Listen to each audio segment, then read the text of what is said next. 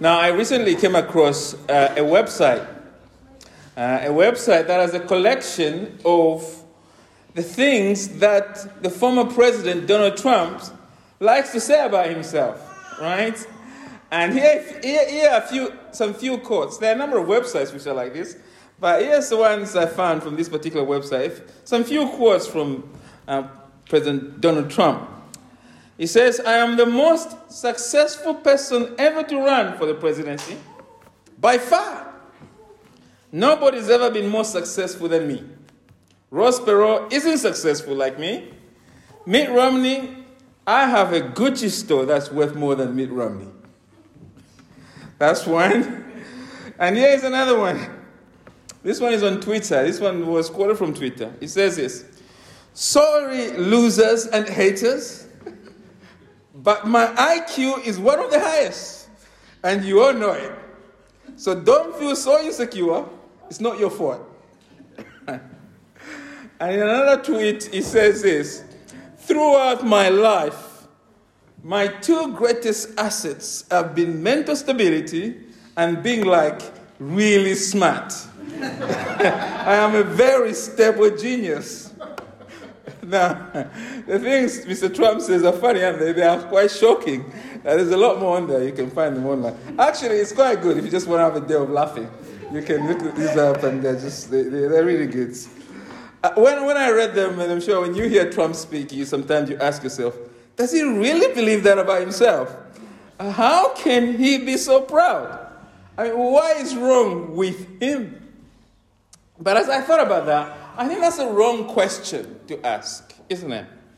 What we should really be asking is, what is wrong with us as people?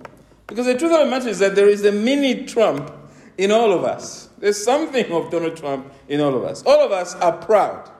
We are proud people. It is one of the hardest things under the sun to become nothing in ourselves. And what makes our pride so dangerous is that all of us are blind to just how prideful we are. We are all prone to think, actually, that pride is not a problem for us, it's a problem for other people. The reason is that we are quick, isn't it, to compare ourselves to the worst people or the most public exhibition of pride. It makes us feel righteous. It comforts us that we are okay. So we look at Donald Trump and we say to ourselves, he's so proud, he should be more like me. I am humble. And of course, that is shooting ourselves in the foot, isn't it? Because the moment we think we are humble, then we are prideful. Now, the Bible is clear that all of us by nature are prideful. Your pride is behind every sin you commit against God. It's a sin by this very nature is self-exaltation against the rule of God, against God our King. Pride is the reason you are unkind sometimes, impatient, demanding, unforgiving. Pride is the reason you are often judgmental. Pride is behind our lust, our coveting, our lying. It's behind every sin. We do these things because we believe we deserve what we don't have. That's why we sin. Our pride denies God and others the place they should have in our lives. Now, the problem is that pride is not a small thing in the sight of God. Proverbs 16, verse 5 says this about pride. It says, 16 verse 5, everyone who is arrogant is in his heart. Everyone who is arrogant in heart or prideful is an abomination to the Lord. Be assured, he will not go unpunished. Proverbs 16 verse 18 says, pride goes before destruction, and a haughty spirit before a fall. It's interesting, actually, when you read that particular verse 5 of Proverbs 16, it doesn't say pride is an abomination to God. It actually said the person who is pride is an abomination to God. The very focus of it is on the fact that God finds the prideful person an abomination to God, to himself. God, in other words, hates the proud. But the good news of the Bible is that when we repent and trust in the Lord Jesus, God gives us a new heart that is now capable of growing in humbleness. And Paul makes this very point in the passage we began looking at this morning in Colossians. And again, let me just read the context of that. Colossians 3, and I'll read again verse 9 to 12. Do not lie to one another, starting verse 9. Do not lie to one another, seeing that you are put off the old self with its practices, and have put on the new self, which is being renewed in knowledge after the image of its creator. Here there is no Greek and Jew, circumcised and uncircumcised, barbarian, Scythian, slave, free, but Christ is all and in all.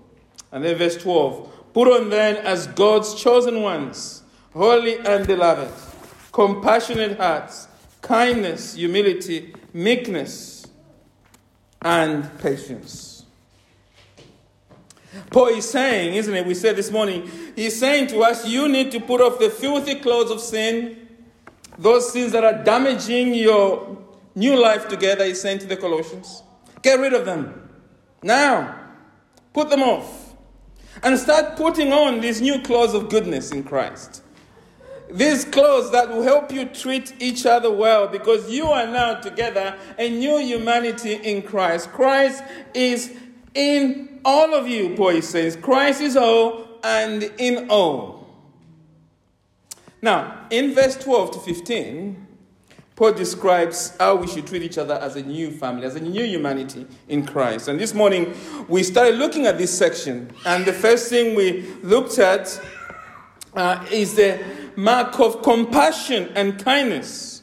We said, because we are now in Christ, we must be compassionate-hearted and kind.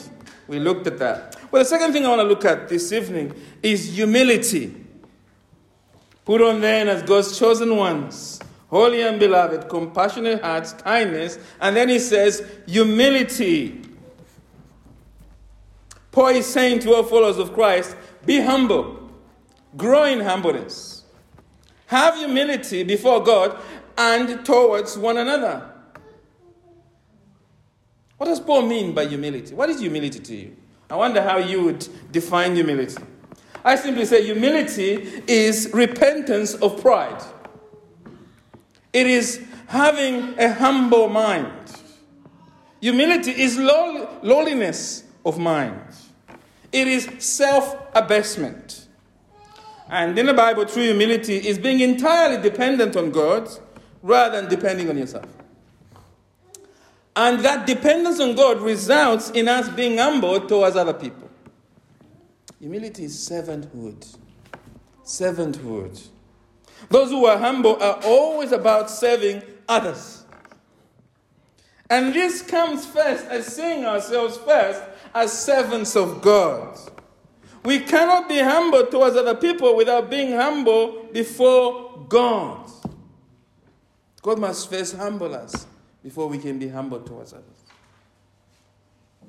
And we can't be humble to God, we can't say we are humble to God if we are not humble before others. It's a lie. We need to remember that it is so easy for us to delude ourselves that we are humble before God while being proud and rude to people around us. That's not humility. True humility is a heart issue. It is not possible to have one heart before God and one heart before others. It is not possible to have a humble heart before God and then a proud heart towards your children.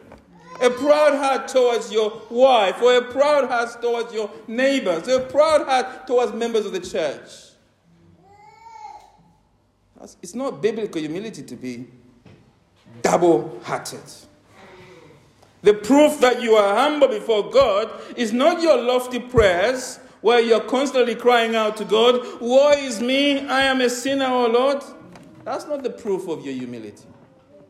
The proof of your humbleness to God is this. Are you a humble person towards every person in this room? Are you a humble person towards your family members? Even the difficult family members. Are you a humble person towards a difficult boss at work? A rude colleague at work? In other words, are you humble in your everyday relationships? The humbleness that will withstand Judgment Day is the humbleness you exercise in daily relationships. Because that humbleness arises from a changed heart within. And so as we come to verse 12, Paul is saying to the Colossians, isn't it? He's saying to the Colossians and us, don't just act humble. Don't just act humble to your wife or people whom you like. Grow in being humble towards all. You see, when you look at verse 12 in the context of verse 11 and verse 10, it becomes clear that the emphasis is how we treat everyone irrespective of how they treat us. Paul is saying your humility needs to be who you are before God. It must grow out of your new nature in Christ, our humble King. It must not be a selective humility. It must flow out of you. Be humble, Paul is saying in verse 12. How does a humble person relate to other people? How can I know I'm relating to people in a humble way?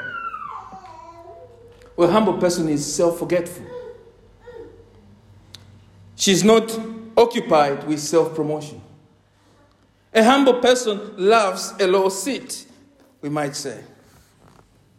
Humble people are like Henry Martin, who said, people often admire me, but I abhor. I hate the pleasure that I feel. A humble person thinks herself less. Our focus is on other people. And a humble person delights in the wins of others, the achievements of other people. He does not see other people as competitors. He rejoices and delights in their achievements. When we are truly humble, we feel no jealous. We feel no jealous or envy towards other people. We can praise God when another person is blessed by God in some area. We are not endlessly preoccupied with our reputation when we are humble. We are happy not to be remembered, and we are happy even to be forgotten, because we are not obsessed with the self.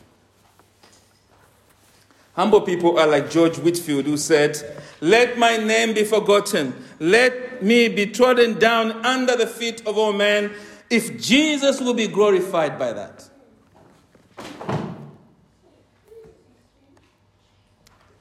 Humble people are also forgiving people, aren't they?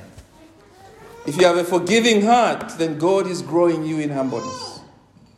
Do you struggle to forgive those who do you wrong? Then it's because, like all of us, you have pride issues. You struggle with pride. Your pride makes you impatient and unwilling to forgive, and your pride makes it impossible for you to apologize. It makes it harder for you to confess your own faults. You see, because pride makes you want to appear perfect. And Paul is saying to us in verse 12, isn't it? Look at verse 12. Put on then, as God's chosen ones, holy and beloved, compassionate hearts, kindness, and humility, he says. Humility. Why? Because Christ is all and in all. Because you have put on the new self, which is being renewed in the knowledge after the image of its creator. He's saying because you have Christ in you. He's saying, look, do not give in to pride. Keep growing in humility towards each other, because this is your new nature in Christ. He's saying.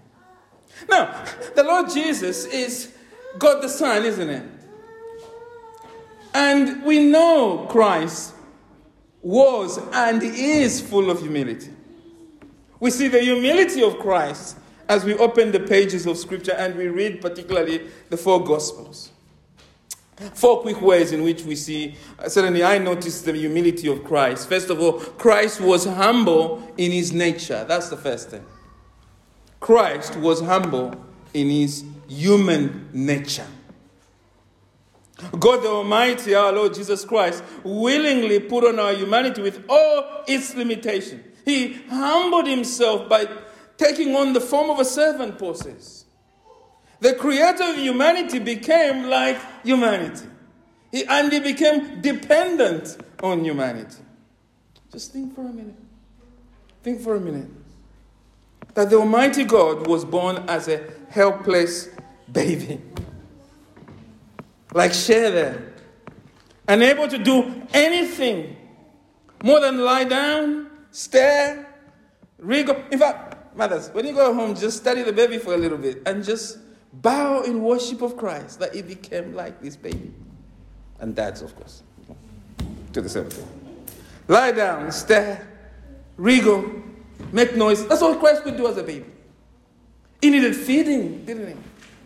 He needed to be changed. He needed to be taught by his mom, just like any other baby. And we have not even mentioned how it must have been for Christ to be in the womb and the dependency of him being inside Mary's virgin womb. God humbled himself in Christ, taking on the limitations of our human nature. He was humble in his human nature. That's the first thing. Secondly, Christ was humble in how he lived. During Christmas, we were reminded that Christ grew up in Nazareth, isn't it? A place of shame. Can anything good come out of Nazareth? He chose to have not a God standard man, but a poor teenage mother. He was born in the manger of all places. And much of Christ's life, of course, was lived in the poverty of obscurity. We do not know much about those years when Christ was below 30 and as it were, because it was a period of humbleness and obscurity. Just swinging the hammer, as it were, alongside his dad, Joseph, a lowly carpenter. So Christ, even the way he lived, on a day-to-day basis, was humble. And secondly, the third thing is that Christ was humble in how he ministered. His ministry was marked by humbleness. When we come to Luke later on this year, we'll be reminded afresh of that as we see Christ's ministry. You know, we sometimes say of people, don't we? They are clever and they know it, right? Because great people and intelligent people, they like to be noticed, don't they? Not Christ. Not Christ. Christ never stood on his infinite dignity and demanded attention from people. We never see Christ demanding special favors from anyone, which were his by right as God. Instead, Christ said, as we sang in that hymn, I did not come to be served. Imagine that, God saying that. I didn't come to be served. I came to serve and serve you. And we see Christ, don't we, taking a basin and a towel, and he starts washing the dirty feet of Peter and other disciples. Such humbleness. You know, they say, if we are too big for little things, we are too little for big things. If we are too big for little things, we are too little for big things. Christ was never too big for us vile sinners. He is a God who stooped for us. Christ was humble in his speech. You know, Christ didn't know about people with constant reminders of who he was. He simply allowed his miracles to speak for him, to point to his dignity and the cross. You know, Christ could have dazzled humanity with the greatest knowledge and wisdom. He'd be like, wow. And their whole arguments would have ended. He could have overwhelmed the disciples with infinite knowledge. But Christ was tender, humble towards them. And apart from when Christ entered Jerusalem on a donkey to fulfill the prophetic word of God, we actually in the scriptures never see Christ seek praise from people. Even his entrance into the temple was merely fulfilling scripture. He wasn't seeking worship. That's Christ. He deserved worship because he's God, but he never sought it. In fact, most of the time when Christ healed someone, he was quick to say to them, do not tell them who I am. Our Lord was content with obscurity. You know, many people who are gifted or blessed in some area find it very hard to resist praise. Christ was not like that. And Christ didn't find it hard either to relate to people who were infinite below him. Rich people can't often relate to those who are way down there. Their riches and knowledge almost acts like a barrier towards them. Very intelligent people, you find academics, I'm not being bad on them, I hope. Academics who are very bright, they actually have poor social skills. They struggle. And I'll just say, this was the trouble with the pandemic. The academics who were in charge of managing our pandemic didn't know people. They spent all their time reading books. And so they were doing things that didn't really make much sense at a human level. And that's understandable. Clever people can't struggle to relate to people who are not as clever as them. The knowledge and they have distances them. And we expect Christ's dignity to distance him from people. Because as God, his ways are not our ways. But when Christ enters this world, we see that he was humble. We saw that Christ related wonderfully to people from all walks of life. He sought to reach out to them. And the Lord of glory had time for every person he came into contact with. He had time for the leper, we see in Mark 1. He had time for the woman of Samaria in John 4. He had time for blind Bartimaeus in Mark 10. He's got time for the woman who bled for many years. He's got time for Jairus' daughter. And the list just goes on. He's got time for dead Lazarus. And you know what? As I was thinking about this, our Lord even gave 3 years of his time to Judas, whom, as John tells us, he knew beforehand was going to betray him. And yet Christ humbled himself before his enemy, Judas Iscariot. And ultimately, of course, we see the humbleness of our Lord Jesus on the cross, don't we? Where he willingly laid down his life for proud sinners. Paul says this in Philippians chapter 2, verse 5 to 8. Look at Philippians 2, verse 5 to 8 there. It says this, have this mind among yourselves, which is yours in Christ Jesus, who though he was in the form of God, did not count equality with God a thing to be grasped, but made himself nothing, taking the form of a servant, being born in the likeness of man. And being found in human form, he humbled himself by becoming obedient to the point of death. Not just any other death, even death on a cross. A shameful cross. And when we think about Christ's life and his death, we realize that the Lord Jesus, our Christ, allowed himself to be betrayed by men. What humbleness. To be arrested, put into handcuffs as it were. To be judged by human beings. To be condemned by them, to be mocked, to be spat on, and brutally killed. And being led there in a tomb of men. The tomb of Joseph of Arimathea. What humbleness, beloved. What humbleness. You know, the Puritans have reflected a lot on the humbleness of Christ. And the Puritan, particularly John Flavio, asks this question. Is it not astonishing, he says, that Christ, who from eternity had his Father's smiles and honors, that this Christ, who before the world was created, was adored and worshipped by angels as their God, This Christ, for our sake, became a footstool for every miscreant to tread on. It's astonishing, isn't it? His humbleness leaves us speechless.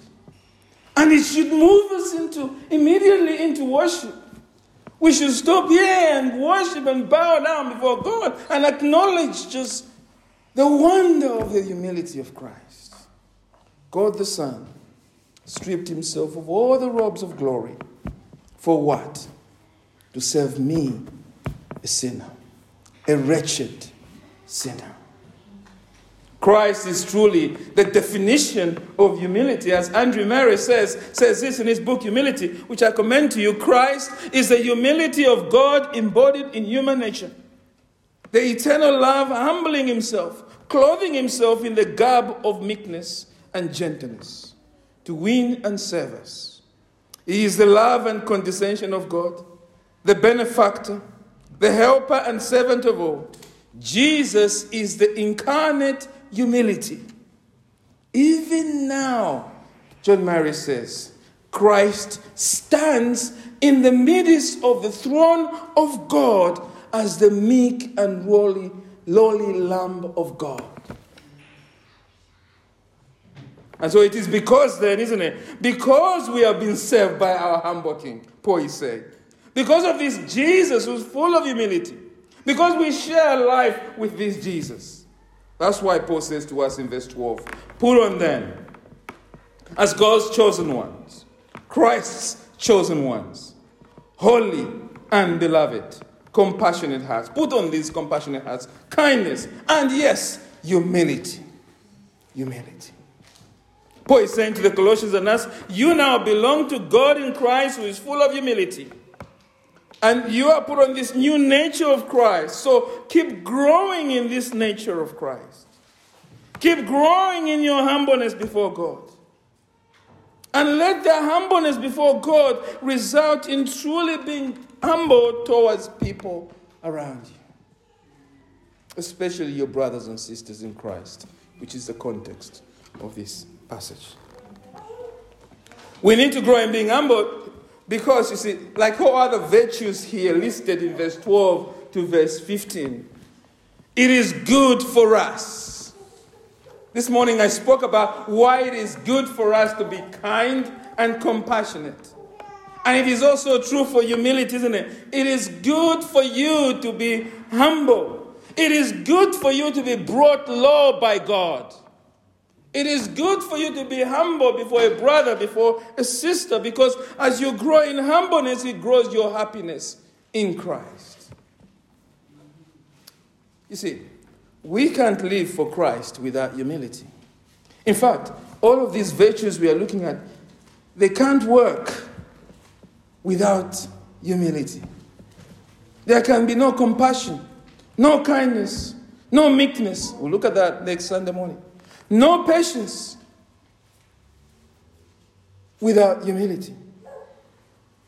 We cannot obey all the commands that are coming through the rest of chapter 3, which relates to the household code and, of course, how we do our work and how we live as a church without humility. We can only have a healthy church if each and every one of us is growing in humility. This church can only have peace if it is occupied by humble people. And you can have a good marriage without humility.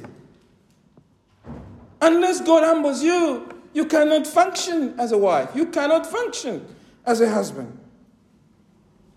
You cannot function as a loving parent without growing in humility. Your children cannot grow to be obedient to you without growing in humility. You cannot become a God-honoring employer without humility. You cannot be a faithful employee without humility. And as I said, as we'll come later, we'll see all of the rest of chapter 3 cannot happen without humility. And chapter 4. Humility is good for us. growing in humility grows our happiness in God because it makes us more like Christ. And as I said this morning, no one is happier than Christ. And so the more we become like Christ, the more happy we become. Like all the other virtues, the more we grow in humility, the more we, of course, grow in our assurance, isn't it? That we are truly children of God. Because Christ is incarnate humility. And so if we grow in that, we realize we belong to Christ, and that assures us. We can say Christ is really my true brother. Humility, of course, is the fruit of God, the Holy Spirit, who lives in us. And so growing in this area is a key mark that we have the Holy Spirit living in us. As I said, the more we grow in our assurance that we are children of God, the more we grow in our prayer life, the more we grow in our intimacy with God. If you're not sure you're a believer, your prayer life will be difficult. But the more God assures you that you are His because you're seeing evidences of this change of humility, kindness, and patience, the more you can pray prayers of faith. You need faith when you pray. God is not interested in prayers that have no faith in it. And so assurance grows our faith, doesn't it? And that assurance grows when we see evidences of humility, kindness, and compassion in our lives. And of course, if we want to be channels of God's blessing, we want to be used by God to minister to others. Christ ministered through humility. So the more we grow in humility, the more we'll be able to minister to others. God is only interested in using vessels that have been humbled by Him. God is not going to use anyone who's competing against Him or others. And the wonder of it is that as God humbles us, as we grow in humility, as we are used by God, as I said this morning, we are blessed through it, isn't it? The more we are humble to others, the more we experience His grace. 1 Peter 5, verse 6. I mentioned it this morning. Humble yourselves, says Peter, 1 Peter 5, verse 6. Humble yourselves, therefore, under the mighty hand of God, so that at the proper time He may what? Exalt you. Pause on that. God exalting you. Not worshiping you, lifting you up. Because God gives more grace to the humble. As I reminded us this morning, God is gracious to us all the time. But the depth of how we experience His goodness and grace grows as we grow in being humble to God. God thinks most of a woman who thinks less of herself. If you want to be knighted by God, you must learn to kneel before God and before others. You must grow in your humbleness. As someone has said, swallowing our pride never leads to indigestion. Right? The people who have been most used by God have always been the most humble people. If you want to see the height, as it were, of the hill of God's eternal love, you must be willing to go down into the valley of humility. As we see in Bunyan's Pilgrim's Progress. We must be willing to tumble down into the valley of humiliation, to learn humility. You must be willing to grow in humbleness. So growing in humbleness is good for us, isn't it? I'm just emphasizing that, just to remind you, it is good for you to be humble. To be humbled by God because of the benefits it brings. You should desire this. But it's also good not only because of the benefits it brings, it's good because of the dangers it avoids. It avoids the dangers of pride. If you're not humble, you're prideful. And pride brings lots of dangers. Proud people don't suffer well. They don't suffer well. Brother Rob prayed just now. He said, he was praying that we'd share more of our prayer requests. If we don't share, why are we not sharing our prayer requests? It's pride. It's pride. And if we don't share our prayer request, no answers to our prayer, because God is not going to answer your prayer if you're prideful. He opposes the proud but gives grace to the humble. And so what happens is that proud people don't suffer well. Of course, there are caveats about confidentiality, and there's a lot we as a church can do, but you get the idea, I hope. Proud people cannot be helped because they can never ask for help. And proud people, of course, cannot be generous. So what we're talking about, kindness and compassion, goes out the window. And therefore they give, and you'll be given more, as Christ promised in Luke 6, isn't for them. Proud people are never happy in life. The saddest people I know are the most prideful people. Because you see, prideful people are always envying the blessings of others. So they can never have peace in them. And prideful people can never form long-term friendships with people around them. Proud people are not able to confess relational sins. They are always on the defensive. They never grow in love because winning is all they want. When people are proud, they cannot be peacemakers. Blessed are the peacemakers. That blessing isn't for the proud, because proud people are always up for division. Their lives are bitter because they're always keeping scores and holding on to historic wrongs. Because proud people thrive on being noticed and receiving praise, they put everyone on the edge. And so people eventually walk on eggshells around them or walk away from them. It's terrible to be proud. Proud people ask for loyalty that no one can give. And the result is people forsake them. The fruit of pride is never good. It always destroys us. And so we see that Paul here is encouraging us to have humility because it's good for us. Because in having humility, we have the blessings of humility and we avoid the dangers of pride. There's the benefits, positive benefits, and the costs avoided. That's a double benefit. And so this evening, let's take this to heart, what Paul has said to us. This encouragement from Paul. Let us resolve this evening to grow in humbleness before God, and let us resolve to grow in humbleness before others. And the big question, therefore, for us is, as we asked this morning, is, given that humility is good for us, how do we grow in humility? God wants us to grow in this, so how do we do it? Well, we grow in humility by growing in self-denial. The highest point of Christ's humility is when the Lord Jesus Christ humbled himself in death. Christ willingly and practically laid down his life for us. So if we are to grow in humility, well, we need to grow in dying to self, don't we? And how do we die to self? Well, this is not something we can do in our own power.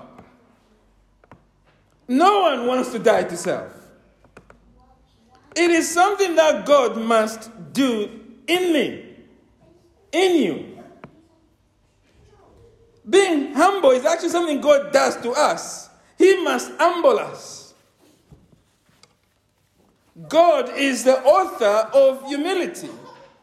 God, you see what happens is that God takes the first step to humble us, doesn't he? His humbling hand, as it were, descends on us. It first comes down on us, and then it is only as God begins to humble us that we welcome and receive this humbling. And then we are then, as it were, participating in the growth of being humble. His hand must first descend. A painful hand must first descend, and as we submit, we are then growing and participating in being humbled. So the first step then is this. The first step we need to take to grow in humility is the first step we need to take to grow in kindness and compassion, and that is we need to pray. But in this case, we must pray specifically to be humbled by God. Did you hear that? You need to pray to God to humble you. I don't know about you, but that is not an easy prayer. To really pray that a minute is, I feel, humanly speaking, impossible. It is. It's difficult. Because we know that God does not grow our humility through an easy or comfortable life. Humility grows through conflict, pain, and chaos. That's the conditions. That's a war zone. It's a fruit that's born out of a spiritual war zone of great suffering, conflict, pain, disappointment, chaos. You have so much pride in you that the process of God removing your pride is going to be a painful process. Because your pride, you see, is not a mere headache. You must think of your pride as sort of a deep ingrained spiritual cancer that you have, that will require a lifelong treatment of spiritual chemotherapy. And it's going to hurt, but it is for your good. And of course, we know that it is painful. That is why we never really pray to be humbled by God. And when we have prayed it, we are thinking, what did I just do? In our head. It is hard. It's a hard prayer. So I think what we should do then is to pray to God to help us to pray for it. I know that sounds confusing. We should pray, Lord, give me the strength to genuinely seek this in prayer. You're praying to pray, right? You're praying, I know I should ask you to make me humble, but I am scared of asking you to make me humble. Please strengthen me to ask you and mean it. I know that sounds like a coward's prayer. It is, but it is an honest coward, right? It's an honest coward's prayer. And it is the first step. And we can pray that because our God is gracious. He knows our weaknesses. If you start asking him to help you pray, to help you to seek this, God will give you the strength to pray your prayers genuinely for this, and you'll answer it. There's no prayer God would be more delighted to answer than to a prayer for you to be humbled by him. And in time, God will help you to see the benefits we've talked about and accept those benefits that come with being humble. So the first step is then we need to ask God for it. The second step, quickly, to grow in humility is to keep reminding ourselves what Christ has done for us. As we said this morning, same thing with kindness, compassion, and all these other virtues. It's so important we take the context of this command into account, because verse 12 is the key, the beginning of verse 12. Put on them as God's chosen ones, holy and beloved. This is what we must remember. Those three things are cardinal, aren't they? Remind yourself that you're only a Christian because God has graciously chosen you before the foundation of the world to be his child in Christ. And beloved, I believe as you meditate on this goodness of choosing you, you will be filled with humility for others. The doctrine of election is a humbling doctrine. And that's why it's opposed. Because it says it's not up to you. You did not choose God. God chose you. You do not deserve your life with God. And as you are reminded of this doctrine all the time, you will grow to be humble towards others who don't deserve your humbleness. Second, remind yourself that because you're a Christian, you're now holy before God. You've been set apart for Christ. Christ is your humble King. And because you are in Christ, this is your true nature now, humility. Humility is now your identity. You know, sometimes we struggle to get our children to wear clothes that we think are appropriate for them, don't we? We do, right? You're like, this is the clothes you need to wear, and they may have their different views, right? And so we work hard to persuade them, no, actually, this is your clothes. This is your identity. The identity you think you have is not. And that's what Paul is doing here. If we as believers are going to grow in Christ, we must be convinced that these clothes here Compassion, kindness, humility are our true clothes. They are who we are in Christ. They fit well. And so we must remind ourselves of that, and that continuously. Remember that humility is your right cloth for you to wear in Christ. And the more you really want to wear it, the more you grow in humility. The third thing, of course, you should remind yourself is that you are a true Christian because you are beloved by God. God will never leave you nor forsake you. I think this is so cardinal. All of them are these three. They are like a cord of three that cannot be easily broken. The point here is that being loved by God is so important, especially when it comes to humility. It's important for all of these, as we'll see. It's going to be important next Sunday morning when it comes to meekness. Meekness is a whole another level, right? On humility. It's deep. So, and knowing that you're beloved by God, though, is vital. Because the more you remember his love for you, the more you see that being humble is not a loss for you.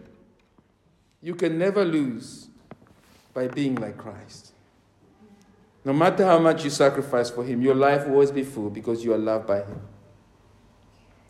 So that's the second step. Remind yourself of who you are in Christ. The third and final step, and I'll end here, is different from what we looked at this morning. We didn't have this step this morning. So write it down. The third step is to actively seek opportunities in which God can grow you in humility. It's practical. In this church, ask yourself, what is the humblest thing I can do in this church? And run after it. When you come Sunday morning, say, what is the humblest way I can sit this Sunday morning? That sounds interesting, doesn't it? I know, because most of us, when we come very selfish. It's a packed Sunday morning and we're sitting on the edges. I see everything from here. So we're sitting on the edges. It's hard for people to get in. But if you even ask yourself, what is the humblest way I can sit? That's a good thing. You're making your life easier for the next person. Sit like our dear sister there. Of course, it's easy for her. She sits by the piano. But you get the point. You make life easy for others. Ask yourself, get into the habit of asking yourself, what is the humblest way I can relate to my brothers and sisters here? What is the humblest job I can do in this fellowship? What is the humblest way I could serve here? Seek opportunities to be humble. Christ came not to be served, but to serve. Do the same thing in your life as a home. I have to remind myself of this because this is hard, isn't it? This is hard. This is probably the point I preached on which I find so guilty. I got to confess it right here. It's asking, what is the humblest thing I can do in the home, right? Oh, man, that's hard, right? But we must ask that if we're serious about being humble. Just ask yourself privately. Don't ask the wife to tell you. Just ask yourself. But the point is, you got to start somewhere. So seek these opportunities. Something at work, isn't it? Your work, I know, pays you money and you have a contractual relationship, but you're meant to be at work as Christ would be at work. What is the humblest way for you to relate to your employees? What would humbleness look like for you there? What would humbleness look like for you as an employee? What is the humblest thing you could do at work? Just before God, in a way that shows your humbleness to others. It might be going an extra mile.